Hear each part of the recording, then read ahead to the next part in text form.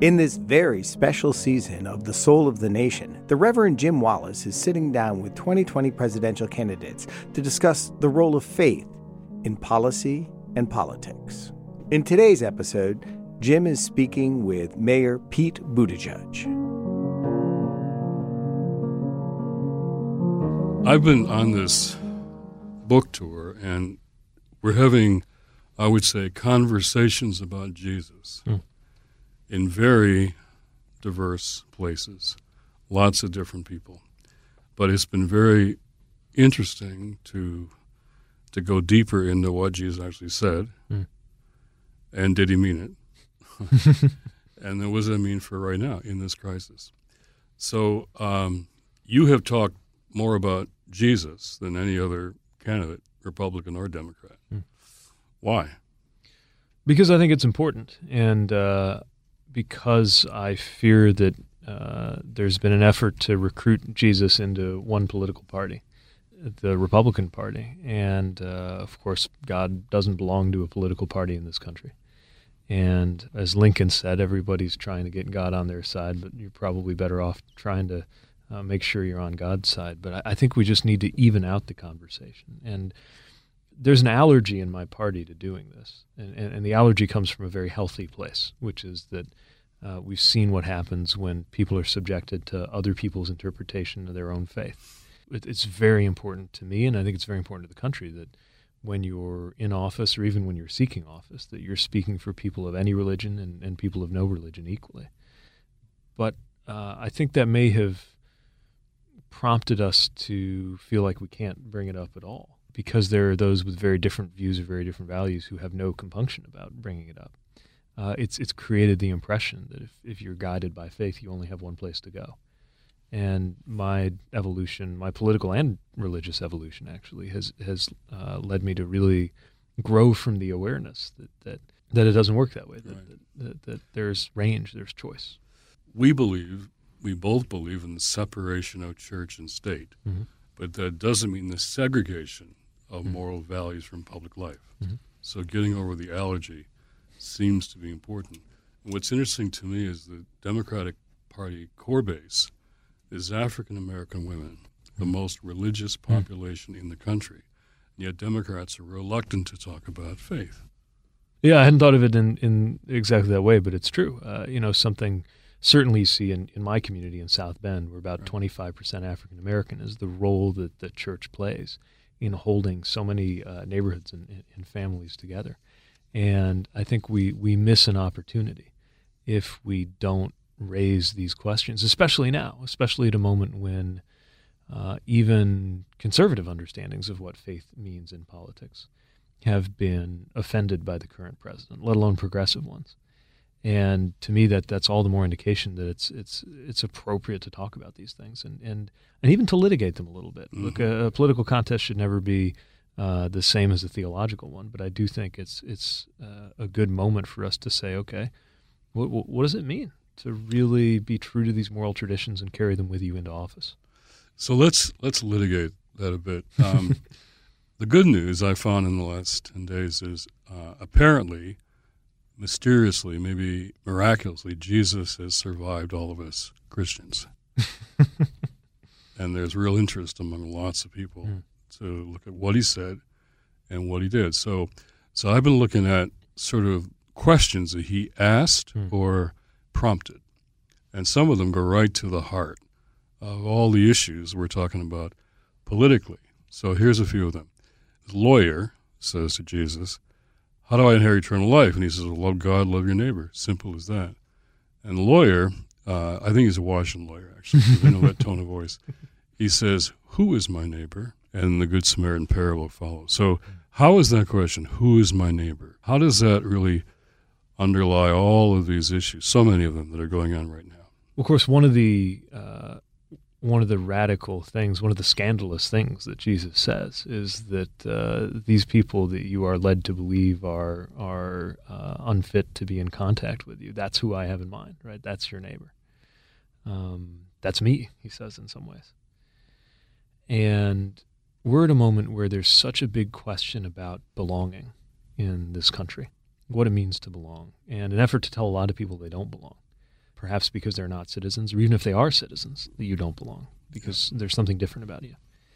And so the radical message of the gospel includes this idea that every single person is of equal concern, has the divine in them. And I think it mirrors something that's in our civic creed as Americans, that every single person deserves equal concern from the state, from the government, from our politics, that we owe the same thing to every single person, regardless of where they're from or ability or any other questions. So it's a healthy moment, I think, because we're so divided and pitted against each other, to ask what it means to love someone who's different or even... and that point you just made about the Good Samaritan parable, the Judeans around Jesus didn't think there were any Good Samaritans. They were mixed race, didn't want to be with him. He chooses a Samaritan who's an other, and what he's showing there is your neighbor is the one, especially who's different than you, and you just alluded to that. And so now we're targeting the very people that Jesus calls our neighbors. And who is my neighbor is pretty central. It is. And you know, what a nation can do at its best is create a sense of belonging that reminds us all that we're neighbors. In other words, there's somebody I might encounter on the street or in life who I've got nothing in common with except we're both Americans.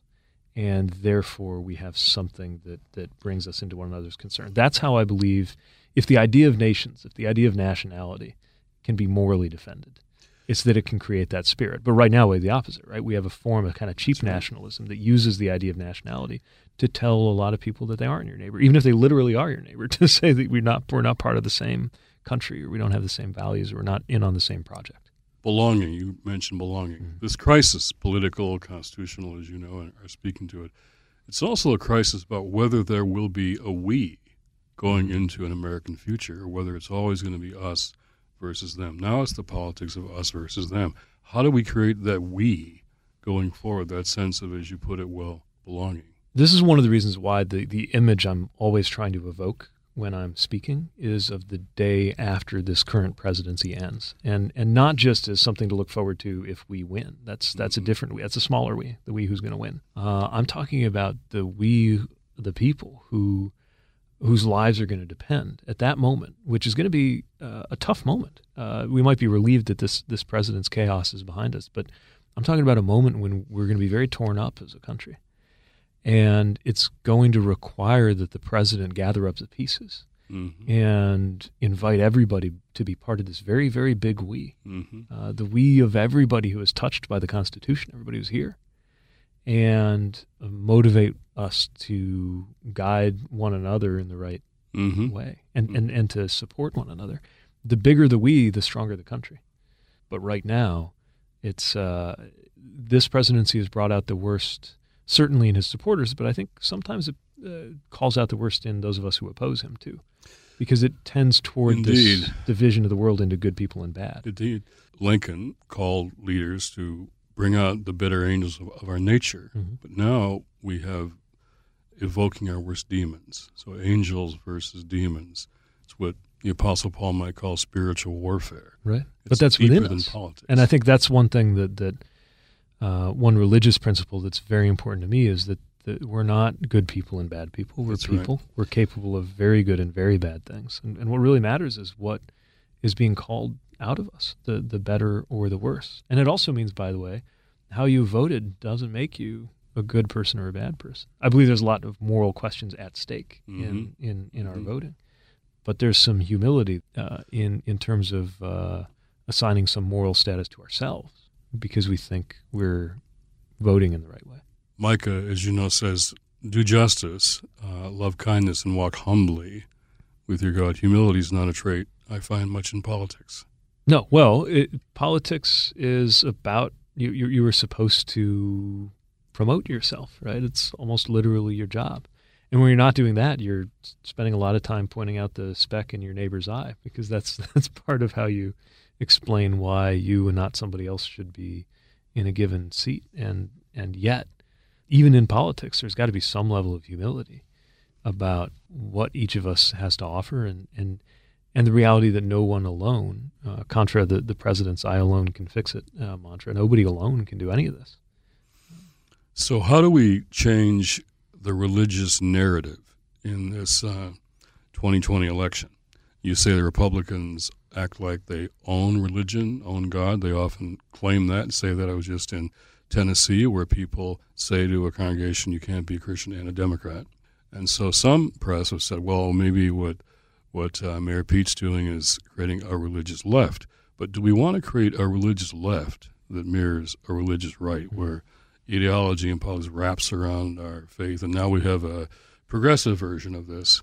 Yeah. But do we really how can we go deeper than just religious right and left? Yeah, I wrestle with this. I do think that if there is such a thing as a religious right, then there had better be something like a religious left, although that doesn't necessarily mean it's got to be a mirror image. I think it means that, above all, that people of faith know that they do have a choice, that if your religious values guide you in what you do in the voting booth, then make sure that's all of your religious values, including the ones about protecting the marginalized and being concerned for the poor and respecting the dignity in everybody and feeding the hungry and identifying with prisoners and welcoming strangers, and all of the things that are in there. But it does, of course, diminish religion to reduce it to a political value system. And there's great peril, even as I often recruit religious arguments to try to explain what I think is morally at stake and what I have to offer. We've got to be careful that we're not trying to wrestle God down into where he'll fit in a political party. So when you talk about Jesus, you always bring up what you just did. What's the relation to marginalized people? And you got into my conversion text, Matthew 25, the it was me text. I was hungry. I was thirsty. I was a stranger. Stranger means immigrant, of course, refugee. Right. I was sick. I was in prison. And so he says, geez, the least of these are the most important to him. And in Washington, where we are now, the least of these are the least important all the time. Right. Really both parties, least important. So how does politics, how do we talk about the ones that Jesus calls the least of these being so important, really as a test of the health, the moral health of any society? Well, first of all, we have to say so. One bit of advice you get in politics, at least as a Democrat, is take care not to talk too much about the poor. Just talk about the middle class, because everybody wants to be in the middle class, even if they're poor. And yet, right now, one of the things we've got to talk about is poverty. We've got to talk about the poor, which is more and more of us, especially if we're honest about if poverty means being unsure how you're going to get through the next month if something comes your way. We're talking about a group of people that's approaching half the country, in addition to those living in extreme poverty. You have to say so. And this is also a question of power. Who is empowered by our political system? I would like to believe that one of the virtues of the democratic system is that it's more likely to enable those who have been marginalized to acquire power and to be made better off. But needless to say that some of the twisting of our democracy that's happened as a consequence of many things, some of which can be reversed by good policies, like the role of money in politics, that has made for a government, even in this supposedly democratic nation, whose very structure it tends to comfort the comfortable and afflict the afflicted. Sometimes when I talk to my Democratic friends, I say, Jesus didn't say, as you've done to the middle class, you've done to me. Very good. As you've done to the least of these, you've done to me. And that's something that both parties, you're exactly right, they don't want to talk about poverty. Another of the questions I'm looking at is Pilate and Jesus having a debate about the truth. And Pilate's losing the debate. So he says, what is truth? Washes his hands, crucifies Jesus. The number of times the president lies is important to talk about, but there's an underneath thing about undermining the very idea of the truth. What is truth? Autocrats, strongmen like say, there is no truth, so listen to me. So that question, Jesus says, you'll know the truth, and the truth will set you free. So truth and freedom are deeply connected here.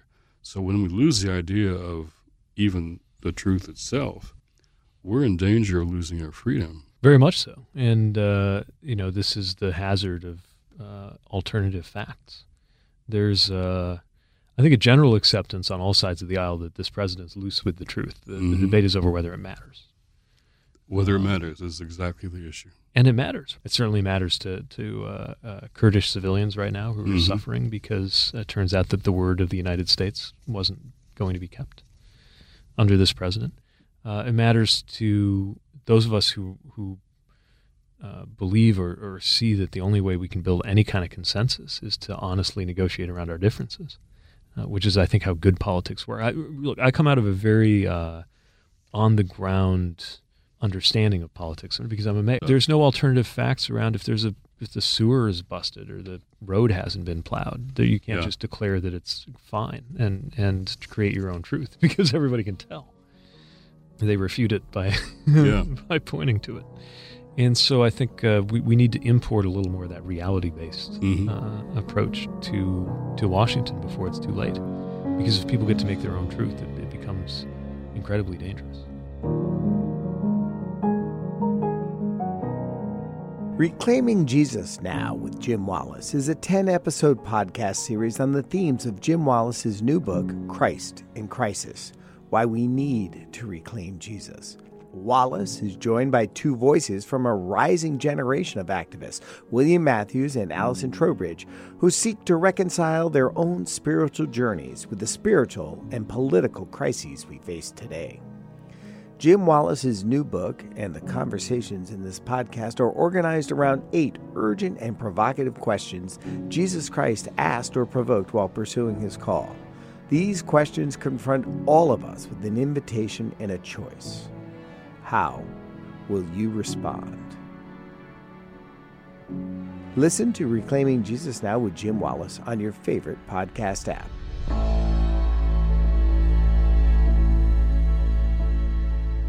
There's a leadership issue here, too. At his Last Supper, he's having a meal with his disciples. They all want to sit next to him, and their parents are getting involved. As a former Little League coach, I know how that happens, And then he says, the Gentiles lord it over the people, wealth, power, winning and losing. But I want you to be servants. I want you to be the one who serves the others. Let me share what I mean, and washes their feet. Yeah. So foot washing becomes Jesus' sort of style of leadership. And we're so far away from even public service is now undermined. So how do we, that's pretty core, what it means to lead and be a servant. That's a big loss here. Yeah, and there's a tradition of this. So one of it's maybe small in the grand scheme of things, but one of the military traditions I appreciate the most is that when it's chow time, the custom is that the officers eat last, because being in a position of trust and leadership means, among other things, you're responsible for making sure the people who are beneath you in the pecking order are fed, and then it's your turn. And so I think service in the sense of, in our side, kind of civic sense, we talk about military or public service, is not unrelated to that ethic, that Christian ethic around the idea of service. And it's one of the reasons why I believe national service is an idea whose time has come. I would have it be voluntary, but I'd have it be paid and become a norm so that everybody, if we create 1 million paid service opportunities a year, then whether you're going to college or whether you're going right into the working world, the first thing you do as you kind of emerge into adulthood is have a year serving. Partly because it's a way to create that sensibility among people, and partly because of the chance to see humanity and others very different from you that you're serving alongside, which I think is another virtue of military service. But I think at a deep level, it can't be separated from, especially when we think about exalted roles in service, like the presidency. To think about that image of foot washing, I think about it a lot because here you have divinity on earth, and I'm sure, especially in that period of human civilization, feet are pretty gross. Yeah, and the idea of of God Himself taking a knee and demonstrating what it is to serve in that way, it's very powerful. So serving, the mayor piece of the servant leader takes the crisis, the disaster, and finds what's the way out of this. And then you're saying is last in line. And there are all kinds of metaphors. You talk about a captain who goes down with the ship if it's not, if everybody else hasn't gotten off. Or you talk about what it is when there's a success and to try to lift up everybody who's had a hand in it. Sometimes I think the most important part of the presidency is the part that's not written down anywhere. And I learned this about the office of mayor, that, of course, a lot of it has to do with setting policy. and a lot of it has to do with running an organization, running a government. But the moments I felt I most earned my paycheck as mayor were moments where I was able to invoke the symbolism of the city, or the fact that I'm a walking symbol of whatever the city might have in common, and use that to draw people together or call them to their higher values. And if that's true for a mayor, it's that much more true for a president. And I think when we miss that, it's perhaps the costliest thing of all about where we are today. If you become president, how would your faith determine your priorities? And then how would it affect your interaction with other people? Well, first of all, one principle that I draw from faith is that everybody is created in the image of God and that everybody has equal dignity. And so when whether it's dealing with other politicians who you really want to let them have it and to conclude that they're just despicable people and need to cool it a little bit, or when you're interacting with someone who doesn't have much of a claim on power, but ought to have as much of a claim on well-being as anybody among us. I think carrying that principle helps you restrain yourself in some situations and extend yourself in others, and reach out to people and really embrace that sense of humility and how we're supposed to interact with others. It's not good for your humility to be in high office. Sometimes it is when you're a punching bag, but more often it's not, because of the way you're treated and people attending to you and all of the kind of even in our messy democratic system, all of the accoutrements that go with being in office. It's not good. I mean, it's good for your ego, and it's not good for your humility. And so I think faith is a good way to hold that in check. But Obama used to actually tell me how this office really did bring him to his knees time and time again, because he just didn't know what to do or how to do it. And so there was a humility that came in not acting like or knowing that you always know what to do. And I think in his case, it really did bring him to prayer more than before. Well, it makes sense. I mean, prayer is the act of engaging with what's greater and more powerful than you are when you're trying to get somewhere. You once said that liturgical prayer, organized liturgical prayer, it tunes my heart to the right. Yeah, something about the rhythm and the fact that it's collective, or often collective, when we pray, certainly in the Episcopal tradition, helps me get around the philosophical problem that I have with prayer, which is the idea of telling God what to do, which I always thought was strange. The fact that it's always in the imperative mood grammatically, right? As though we're offering and God instruction. didn't know Aunt Susie was sick.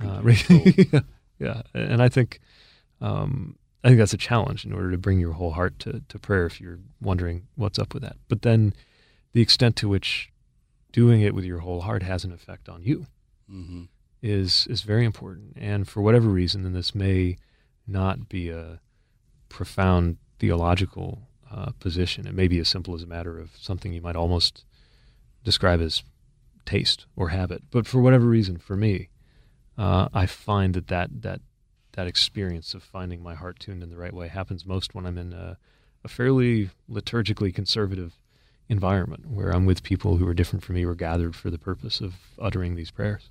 But people have very strong views.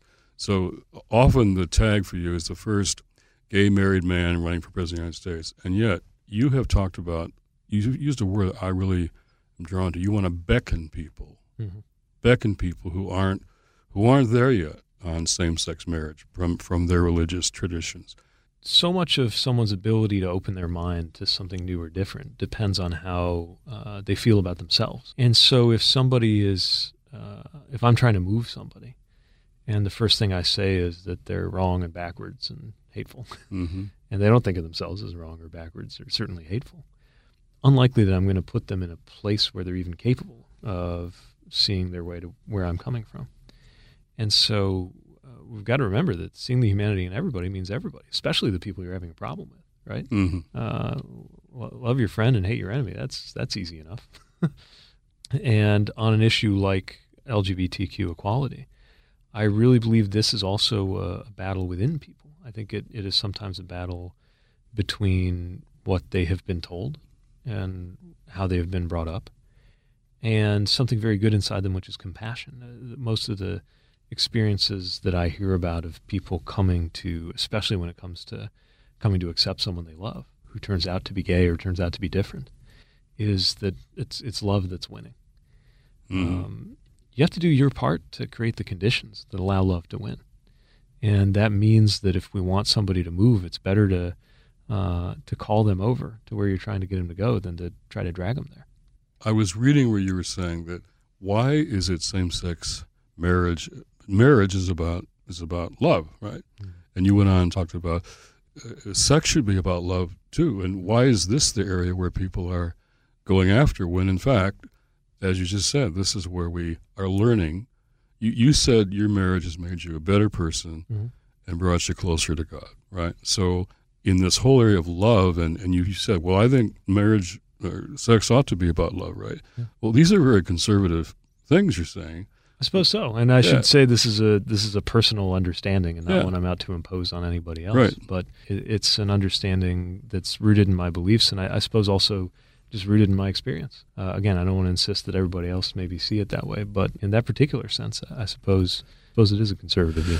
And does faith open us up to maybe don't go left, don't go right, go deeper? Does it open us up to kind of new ways forward on some things like how do we get past this sort of politicizing of same-sex marriage or abortion when you got women who are often low income and alone getting abortions, meaning they're vulnerable. Yeah. And then the life that's growing, becoming is vulnerable. Two vulnerable populations. So why are we pro-life, pro-choice? How do we deal with two vulnerable populations here in a different way than just politicizing this personal thing? Well, the way I come at it is that precisely because we're dealing with a question that in some way is unknowable, at least in the ways that certain things are knowable. We'll do better trying to come to an agreement about who gets to make these decisions than what the decision ought to be. And I think more broadly, when I think about faith, when I think about how I came to faith, it's much less about what I'm certain that I believe than what I've come to realize I can't know. Right. It was really as a graduate student realizing the limits of my own reason. And that's really what led me to the church. And you might say I came to the church before I came to the faith. But so much of it is about realizing what you don't understand, what you can't understand. And it's the throwing of yourself onto something bigger that I think could filter into a lot of our most hostile and divisive questions in politics today. And you surprise people sometimes by doing that. So one of your fellow candidates came out with taxing churches or taking their tax exemptions away if they don't accept same-sex marriage. And you said to Beto, I don't think that's the way to approach this. Right. And look, nobody's more in favor of same-sex marriage than me. I'm in one, and it's the most important thing in my life. But to me, that doesn't mean that we get to use the mechanisms of the state in that particular way. Because when you're going after tax exemption of a church, what you're really saying is that this church isn't a church. We've decided it's not. It's one thing to enforce anti-discrimination law on organizations, even religious ones in many cases, we ought to do. Yeah. It's another to say that you don't get to be in whatever protections we've created for religion as a whole, because you have a position that, certainly a position obviously that I very much don't like. I often notice you're good in what they call lightning rounds. You know, people want to ask you questions. And when debates happen, they'll raise an issue, and the issue isn't faith. What do you think about your faith? It's about an issue, climate change. And you'll talk about God and stewardship. So it's almost like the lightning round, it evokes faith when the question wasn't about faith. You're applying faith. Well, isn't every question about faith in some way? That's exactly, I think it is. But you apply it when it isn't the topic. Yeah. Look, faith can be very divisive, obviously, for as long as there have been religions, people have been fighting over them. But imagine if we who are involved in politics look every chance we can to faith as a source of unity. And here you have climate. It's an issue that, in my view, the urgency of dealing with climate change is just manifestly beyond anything we can allow to remain a partisan issue. It's just too, it'd be as if cancer were a partisan issue, and some people said it wasn't real. We've got to move beyond that. And so I'm looking for ways to reach people where they are. And faith is one of them, especially if you believe that we are entrusted with power over something that we certainly didn't create and had better treat it well. And I think that's a big part of what's at stake in the question of ensuring that we do right by creation. Last thing I'll say is I just, when people ask me, why do you think this candidate is talking about faith so much, just brings it up. Having taught faith and politics a lot at Harvard and Georgetown, where you've been, I don't think it's from polling that this might work, this might be effective, this might bring Dems back to some people. It has to come from inside of you if you just bring it up when you're on the debate stage like you haven't. So somehow what's inside of you is changing your perspective on what are called political issues, because it becomes a faith issue too. It's not the sort of thing anybody can tell you how to do. Right. It's a chance to explain who you are. I've heard campaigns described as an MRI of the soul. And if the intensity of politics is such that it does, on some level, give everybody X-ray vision into who you are, you might as well do everything you can to bring it out sooner rather than later. So how does faith hold us accountable? How does it open up new possibilities for bringing people together and not just dividing us? Thanks for helping us do that. We'll do our best. All right. Thank you.